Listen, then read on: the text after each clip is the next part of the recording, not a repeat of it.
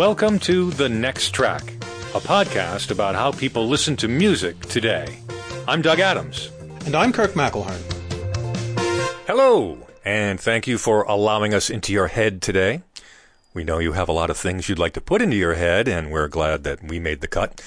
TheNextTrack.com is where you can find all of our past episodes. If you're a relatively new listener, you can find 2 years of stuff up there. Each episode has a page of immaculate and impeccable show notes that Kirk does a great job on. Also, we've got information on our guests. Speaking of guests, we've got a guest today. We are going to talk about John Cage, and in order to do so, we figure we better talk to an expert. So joining us today is musician, composer, music critic, author, and professor of music at Bard College, Kyle Gann. Kyle, it's great to meet you. Thanks for being on the show. Thank you. It's made my day to be on this podcast. So. We want to thank Kyle because he went through Skype hell to be able to get access to his Skype account. I know what it's like, and some of our guests have this problem. So we really do appreciate the time you spent to bang your head against Microsoft's odd security policies. I wanted to get you on the show because I recently read a book of yours. It's not your most recent book. It's called No Such Thing as Silence, John Cage's 4:33 or 4 minutes 33 seconds. I think it was Laura Kuhn when she was on the show some months ago who mentioned how interesting this book was. When I look back we've been doing this podcast for a bit more than 2 years, and I think the topic we've covered the most is the Grateful Dead, which of course makes sense. But I think the topic we've covered the second most is actually John Cage. We've had 3 people talking about John Cage so far. I've always appreciated John Cage's music, his writings, his state of mind. Maybe later in the show I'll mention how I met him and interviewed him in 1986. But when most people hear about John Cage, they think, oh, he's the guy who wrote the silent piece of music. And that's a bit reductive. But what your book shows is that in many ways, this piece 4:33 crystallizes everything that he'd been doing up until that time. Well, it was certainly the big turning point in his life, because up until that point, he had been writing a very kind of mild-mannered, quiet, mostly quiet music, much simpler than most of the music that was being written at the time, and nobody understood it. Nobody paid any attention to it because everybody was writing these big, loud, brassy symphonies in the 1940s. And so he was into this quiet music, and I think at some point he just had to make a complete turnabout. And when he got into Chance, which was first with Musical Changes, and then 4:33 came next. And from that point on, his output was completely different than it had been. So, yeah, a lot of it has to do with that discovery of the I Ching and the use of that to use chance operations. But there's also this whole element of the happening of the appreciation of silence.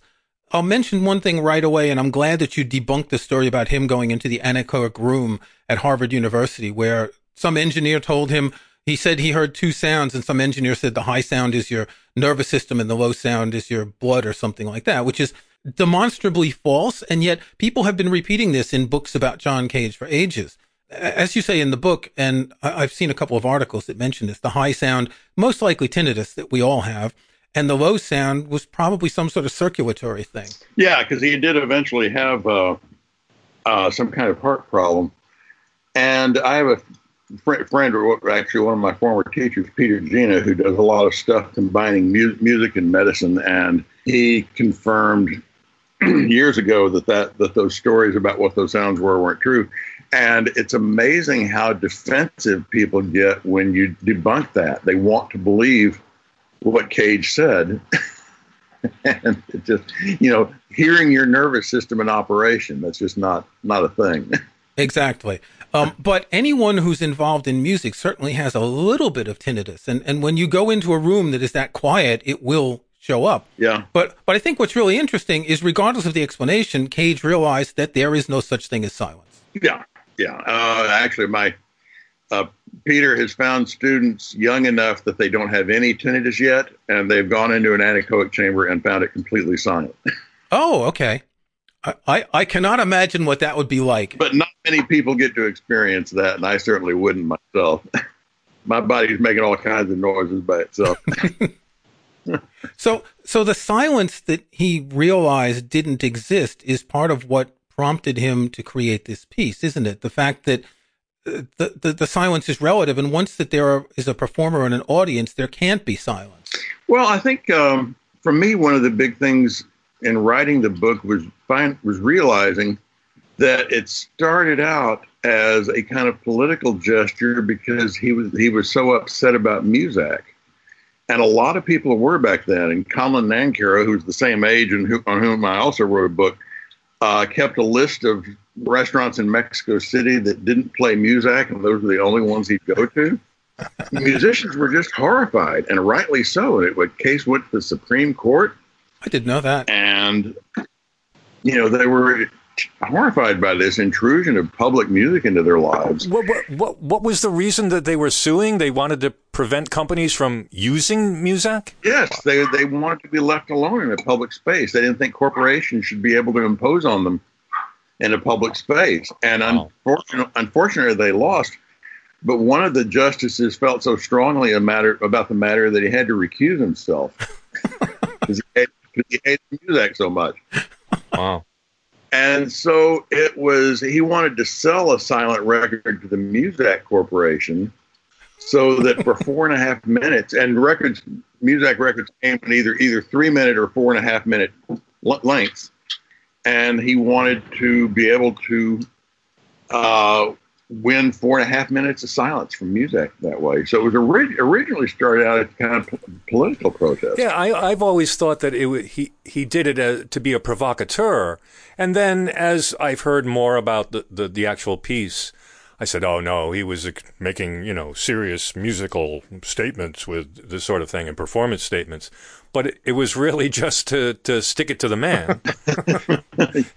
To attempt to, yeah. Well, then he had to go through, that was in 1948 that he announced that intention. And I think he didn't want to do it as kind of a negative gesture. He needed to turn it into something positive. But you're right. He wasn't a provocateur in that sense. His intentions were very serious. And even if he wanted to do things that he knew would shock people, he had to come up with very serious reasons for doing them. And so when he got into Zen and chance methods, those gave him the kind of philosophy he needed to turn the term protest gesture into a more positive thing. The first performance was a sort of a happening, wasn't it? It was in, 1952, very close to where you live, right? Right. But Maverick Concert Hall in Woodstock.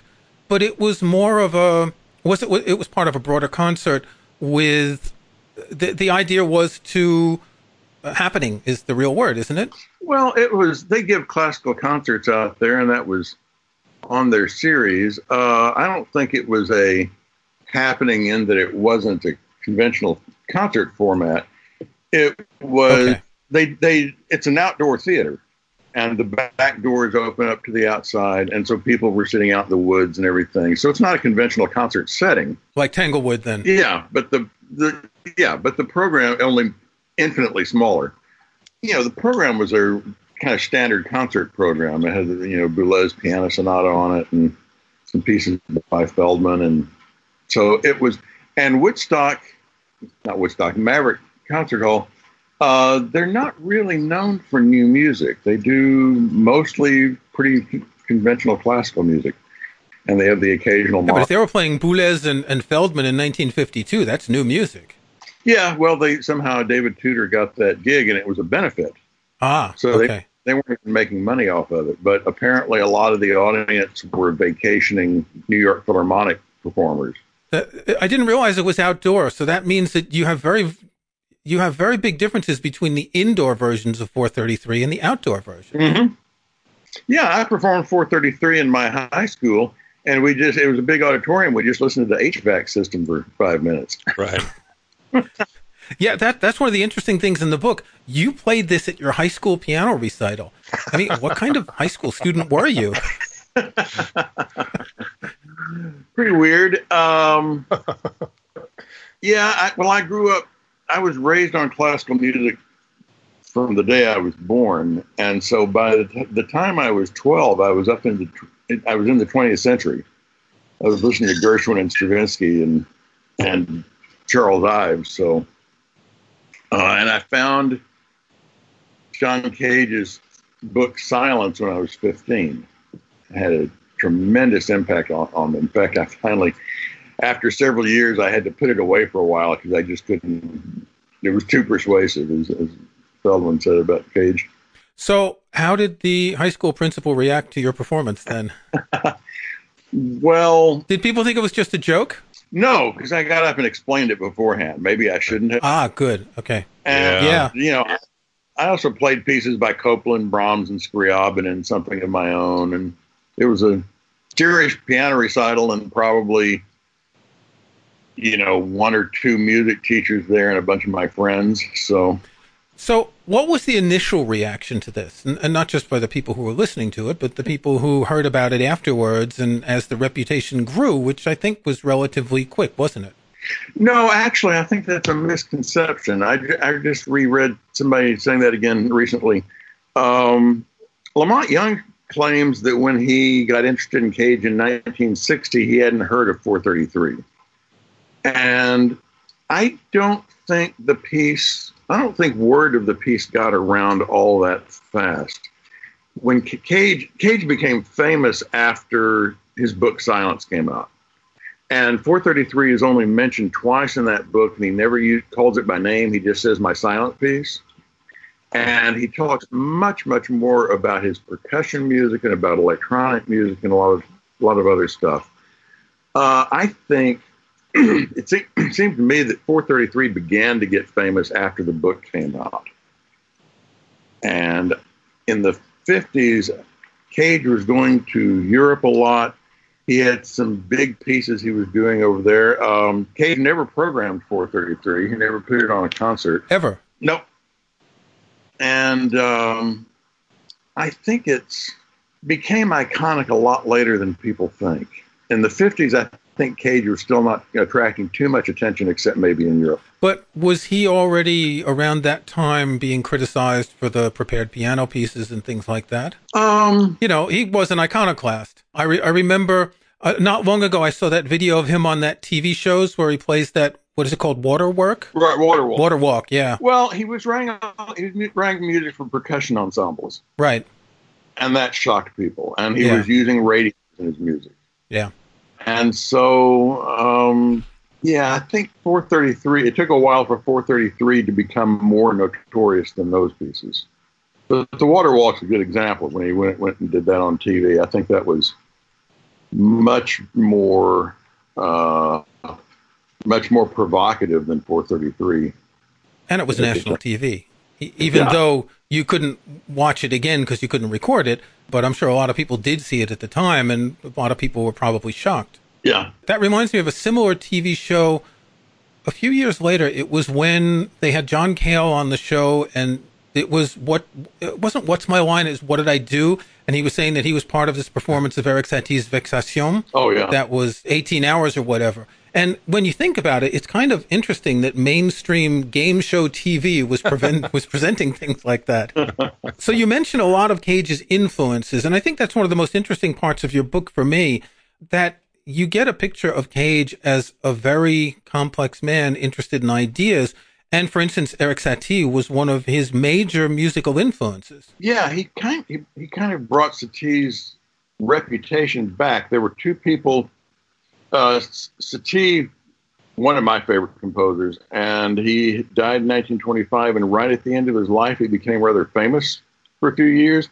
He was interviewed. He was profiled several times in Vanity Fair magazine.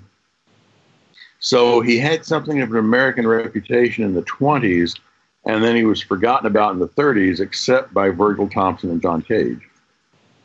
And they kept his name and influence alive. Again, during a period in which, in the 1940s, Satie's music seemed completely irrelevant. Everybody was writing these huge symphonies, lots of brass, lots of percussion, complexity. Symphonies really boomed during the World War II era. Everybody had to write the big Victory Symphony. And so even today, I mean, in 1997, I taught at Columbia University. I taught a graduate course in musical analysis. And I brought up Eric Satie, and I was nearly hooted out of the room. They couldn't believe I would be interested in somebody so irrelevant. Because his music seems simplistic when you hear it, but when you really look into it, it's much deeper than that. It's wild and incredibly inspired and just goes off in odd directions. It's wonderful. Yeah. So other influences are more on the spiritual side. Ananda Coomaraswamy and D.T. Suzuki both influenced Cage a great deal. Tell us a little bit about that. He spent a lot of time with these people learning about other ways of thinking, didn't he?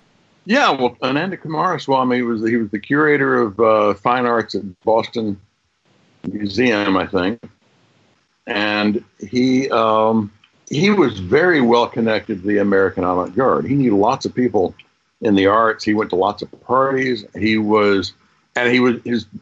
discovered his books through Cage, and I read quite a few of them myself. He was a fantastic writer, and it was all about the main book. I think is called The Christian and Oriental Concept of Art. I know that's not quite right, but it's close. And it was about the idea, rejecting the idea that art has to do with personality, that art is supposed to be expressing archetypes that are out there in the world or in the human mind or something, that it's not supposed to be this kind of personal expression. And I've always taken that as a real motto myself, because of Coomaraswamy, that I'm not writing music to show how fascinating Kyle Gann is. I'm trying to find concepts that I believe need artistic expression and can kind of be brought to earth from the stratosphere somewhere. So, did Cage know Joseph Campbell? Yes. Oh, he stayed at Joseph. Oh, okay. Yeah, he stayed at Joseph Campbell's apartment when he first went to New York. Okay.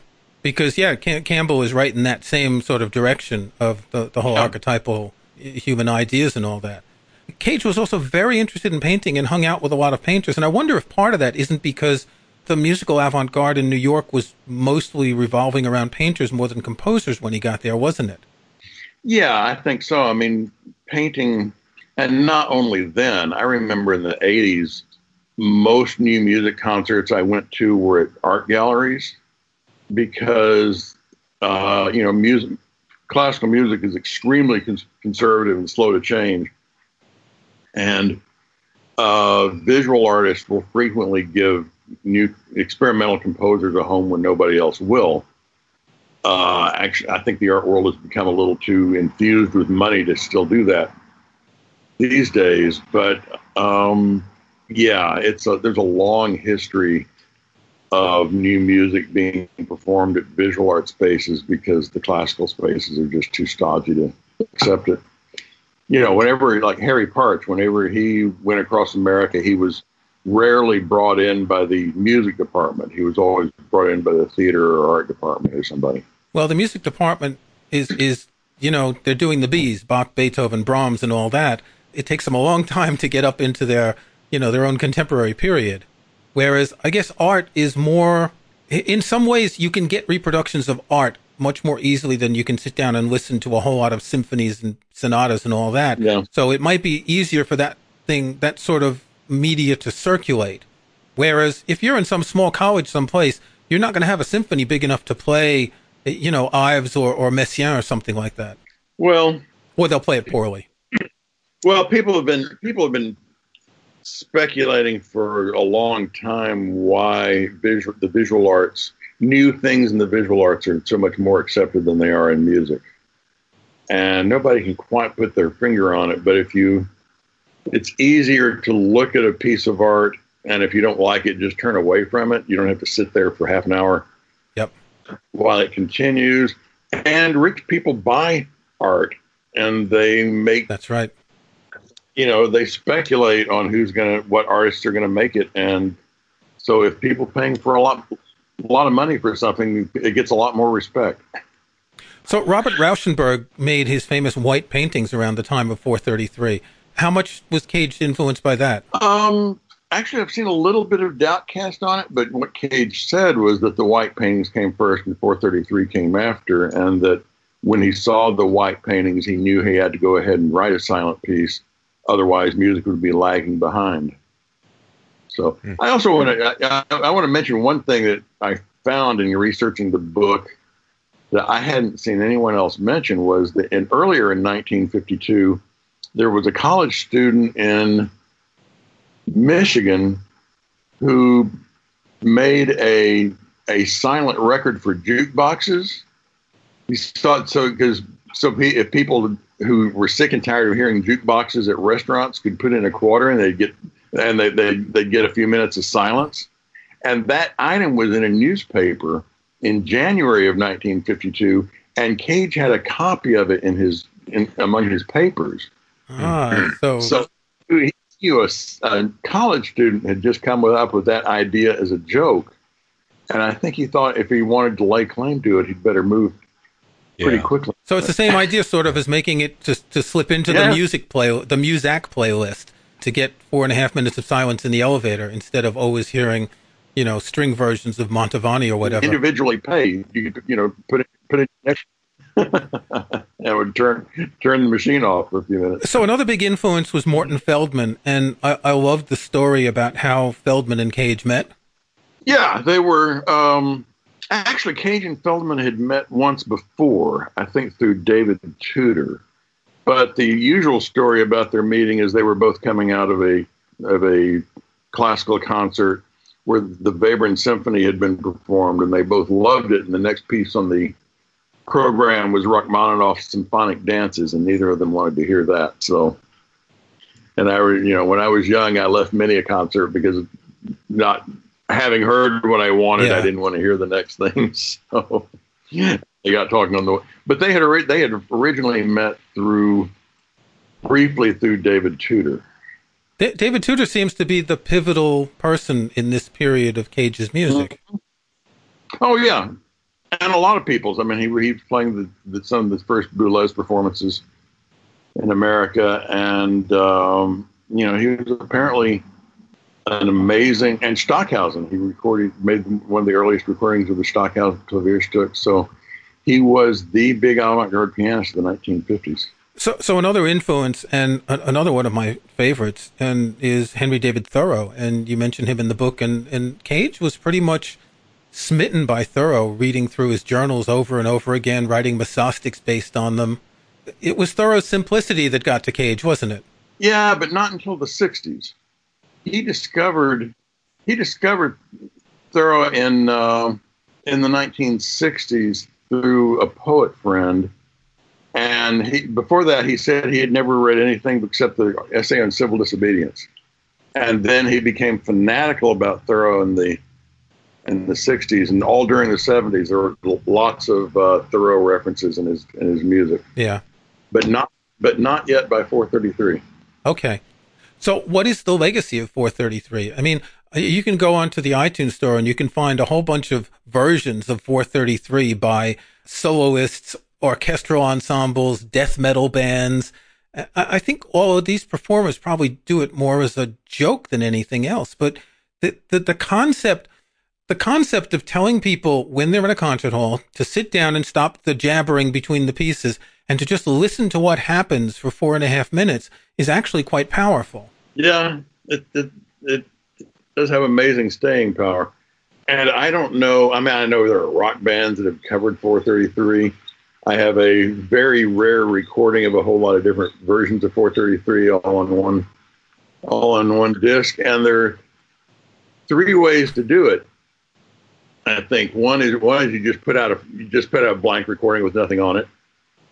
Another is you sit somewhere and record whatever environment you're in, so it becomes kind of an environmental sound. Like if I were doing it right here, you'd hear the rain behind me. And some people have used it as kind of a ethnology of sonically interesting environments. And the other thing you can do is just sit there and make a recording like Frank Zappa did, and you hear him at the end get up and walk away. So you can just barely tell that there's someone there. So you're kind of registering another human presence, but they're not doing anything. So there's no hook. You never leave a performance humming it, do you? Well, we once had a composer come to Bard who just hated John Cage and couldn't avoid saying bad things about him. And so one of my colleagues said, it's not like he has to listen to his music all the time. And I said, well, I don't know. He's probably sick and tired of hearing 433 every day. But it's true, though, when you think about it. You know, it's harder now for a lot of people to have silence. They've always got a phone with them or something, and they can always keep themselves busy. I sit out in the garden behind my house sometimes, particularly if I wake up too early, a cup of tea, birds flitting around, you know, the wind in the trees. That's the sort of thing that Cage was trying to capture in a way, isn't it? The fact that by paying attention to the silence, you're paying attention to the sound that prevents the silence from existing. Yeah, Cage did not do Zen meditation himself. No, he was an armchair Zenist. Yeah, which is interesting. So because I feel like there's that's one of the things you're supposed to do in meditation is register every sense impression sort of equally, and not get taken away by your thoughts. Cage got away from the idea of 433 being divided into three movements. And I've come to think that the division into three movements is sort of the most interesting thing about it. I have another composer friend who says he only likes the second movement, that the other two are too short. But, you know, when I performed 433 in high school, I didn't hear very many performances of it before I wrote the book. And after I wrote the book, I heard lots of performances of it for a while. And what I realized was that every performance, and if you perform it in three movements, something different always happens in all three movements. And also, I think you point out that people cough in between the movements. Yes. When there was an orchestra performance and they held their coughing for between movements. And something always, at the first performance, Cage said the first movement was the leaves were stirring, the second movement it rained, the third movement people started talking. And I think part of the division into movements is you realize that your brain imposes order on the sense things that are going on. And so you hear the unity of a 2-minute silent movement, which is not there. Your brain creates those kind of divisions by itself. It's trying to figure out where's the exposition, where's the resolution coming at the end, back to the tonic and all that. Yeah. We laugh, but I think it really was a brilliant idea in many ways, because if you listen to a piece of music and you walk away and that's it, that's one thing. But if you hear something like this and you talk about it, that in and of itself is valuable. Mm-hmm. People talk more about this than they would talk about a Beethoven string quartet, perhaps. I'd say the Beethoven string quartet's probably a little bit better, but still. Well, I read speculation that 433 is the most famous American piece of music, but I still think I'd have to hold out for Rhapsody in Blue on that. Or Copland, Fanfare for the Common Man. Yeah. That's shorter. It's been used like in Olympics and movie soundtracks and all that. I think anyone would recognize it when they hear that. Yeah. So you knew John Cage fairly well? You met him many times? Yeah. I met him first when I was 18. He was kind of unaccountably kind to me, considering that was 1974. And I ran into him frequently until the end of his life. He was at lots of concerts in New York. I was at schools where he was brought in to lecture. And in 1982, I was administrative assistant for the New Music America Festival, and we dedicated that festival to him. And he came in for it. So, yeah, I got to talk to him quite a few times. He was that the one in Chicago that made a whole stink about something? There was a controversy, wasn't there? Yeah. He said Glenn Branca's music seemed fascist. Yes, that's a topic for another show. But I remember I bought the cassette of the recordings of that concert, which has one of the most amazing recordings by Harold Budd of his song Children of the Hill on it, which is like 20 minutes long. I love that. I transcribed that recording because a baby was crying all the way through it. That's right. Yeah. And so I made a transcription of it, and we re-recorded it. Oh, I didn't know that. I thought it was the actual live recording. Sarah Cahill re-recorded it in Kansas City, and she's doing it at Bakersfield Festival this November. Okay. And so, yeah, if you want a new recording of that without the crying baby, I've got it. That is. I'll tell you how much I love that piece of music. I first heard it on a cassette compilation from the Belgian record label Les Buscules. Yeah. And I dubbed it onto a loop cassette that was 6 minutes long. Remember, you could buy those cassettes that would run in a loop, and I would play it in my house, just run it on the loop over and over. And it's about 4 minutes and 30 seconds long, so you'd get about a minute and a half of silence, and then it would come back on. That's the short version. What he did at New Music Yes, I know. was the long version. Okay. It's like 20 some odd minutes, yeah. No, that's an amazing piece of music. So I met John Cage in 1986. At the time, I was living in Paris, and I was editing a journal about the I Ching. And I wrote Cage, and I said, we'd love to interview you and talk about how you use the I Ching. And he was such a kind man. We went to his apartment on West 18th Street. And the first thing I remember sitting down, he had that table and he had the windows behind him, was all this traffic noise. And I was thinking, it's noisy, but wait, this is John Cage. So the noise is important. And it was interesting because I was interested in the I Ching as the I Ching. And for him, it was merely a random number generator. So we really didn't have that much to talk about.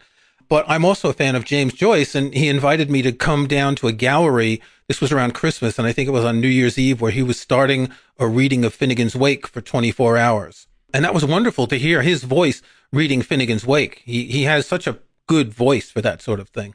But he was an incredibly generous man. I wish I had a chance to spend more time with him. He was difficult to talk to. His conversation would dart off in such strange directions, and he'd say something surprising, and you just didn't know how to respond. And he was being very kind, but his mind darted around in these weird directions. This is one of those pieces that I don't think you could say it shocked people, but it really says something very deep. I can't really think of another piece of modern music that has this sort of conceptual impact. Can you? I mean, the closest thing I would think is maybe Brian Eno's Music for Airports, which sort of founded a genre of music, but not in a way that shocked people. Yeah. Because a lot of people hear about this and they think it's a joke, whereas it's not a joke. It really isn't. Well, Nam June Paik had a piece in which he very, very slowly lifted a violin and then smashed it. That one can be shocking. It doesn't get performed very often. Yeah, but I'm talking about something that has a life afterwards. Yeah. Something that Sure. creates a wake behind it in a way. And it's funny, out of all the music that Cage wrote, that it would be this one that people identify as the iconic piece. Whereas, go back to something more accessible in the early period, the sonatas and interludes for prepared piano, the first string quartet. Those are pieces that are far more listenable, and the somewhat radical nature of his late music, the number pieces. But maybe there's just too many of them, and this one's short and simple, and you can explain it, and it's easy to just use it as like a question on Jeopardy. Another game show reference. Well, it's a piece that you can describe rather than listen to, and people think they know it. So, and yet it's a piece that everyone can perform at any time. Kyle, thank you so much for joining us. This has been fascinating. Sure. Good luck with it. And if you want to talk about the Concord book, I'd be happy to do that too. All right, let's wrap things up with our next track picks. Kirk, what are you going to be listening to? This week, I've selected something that I've already used as the next track, and it's kind of cheating in a way. It's Brad Meldau's latest record called After Bach. What Meldau did is he took a number of preludes from the Well-Tempered Clavier, and he riffed on them. So he alternates a piece of his and a piece of Bach's. I selected this a few months ago when it came out, and the reason I picked it again is because I bought the CD. I actually bought the plastic disc with the music on it that comes on the disc. I'd been listening to this on Apple Music, and, we talk about streaming on the show and how we're reluctantly moving over to streaming, and I still like to own music. And so what I do is I put things in my Amazon shopping cart, and I wait until I see a price alert. If the price drops, then certain things I'll buy. And this dropped to £5 for the CD. £5. How could I not buy it and make sure Brad gets a little bit of money for his music? and I've ripped my own lossless copy of it. And it just seems like the thing to do of something I like this much. Just as an aside, Doug and I, the other day, we were looking on Amazon to see how many CDs you can buy for £5. Old CDs, we were looking at things like, some Grateful Dead records, things like Humble Pie and 70s stuff and 80s stuff. It's amazing how many CDs you can buy new for £5, not to mention buying a used CD for £2 in shipping or even less. So if you like jazz and you like classical, check this out. It's wonderful piano music. And if you're in the UK, it might still be £5 on Amazon. Doug, what have you got? Kyle Gann, during the interview, briefly mentioned Frank Zappa's connection with John Cage and a recording of 433 that he did. This gives me an excuse to talk about Frank Zappa because I'm a Zappa fan. I'm frequently asked, is there one album that I can get started listening to Frank Zappa with? No. It's very hard to pick a single album that is representative of his entire body of work. However, there is one album, I think, that if you've never heard Frank Zappa, this will give you a taste of the kind of music that he eventually did. And the album I'm picking is Chunga's Revenge. This is a Frank Zappa solo album, not a Mothers album, although there are Mothers of Invention musicians on the album. This is his third solo album from 1970, and it's the first album I ever heard by Frank Zappa all the way through. A friend of mine had it, and we loved it a lot. It's not a great sounding record, but it's got a little bit of everything that Frank would become famous for. It's got, the parody songs, and it's got some avant-garde percussion, and it's got some improvisational stage stuff, and it's got the doo-wop and the rock and the blues. There's just a little bit of everything. It's just not a good sounding record. That's my only problem with it. But it does have a representative slice of the kind of music that Frank did. Notably on this album, this is the first appearance of Howard Kaylan and Mark Volman, who would become known as the Fluorescent Leech and Eddie, or just Flo and Eddie. They were the lead vocalists for the band The Turtles, and they hooked up with Frank for a number of years, and this is their first appearance on it. And their vocals just add a whole different perspective to Frank's music. Anyway, if you want to get into some Frank and you want something that's palatable to some degree, check this out. Frank Zappa, Chunga's Revenge is my next track. This has been The Next Track, a podcast about how people listen to music today. You can find show notes and links to some of the things we talked about in this and other episodes at thenexttrack.com. There's also a contact form there you can use to send us comments. If you like the show, we hope you'll subscribe in iTunes or your favorite podcast app. And please think about giving us a review or rating. We'd appreciate that. I'm Doug Adams, and for Kirk McElhearn, thanks for listening. We'll talk to you next time.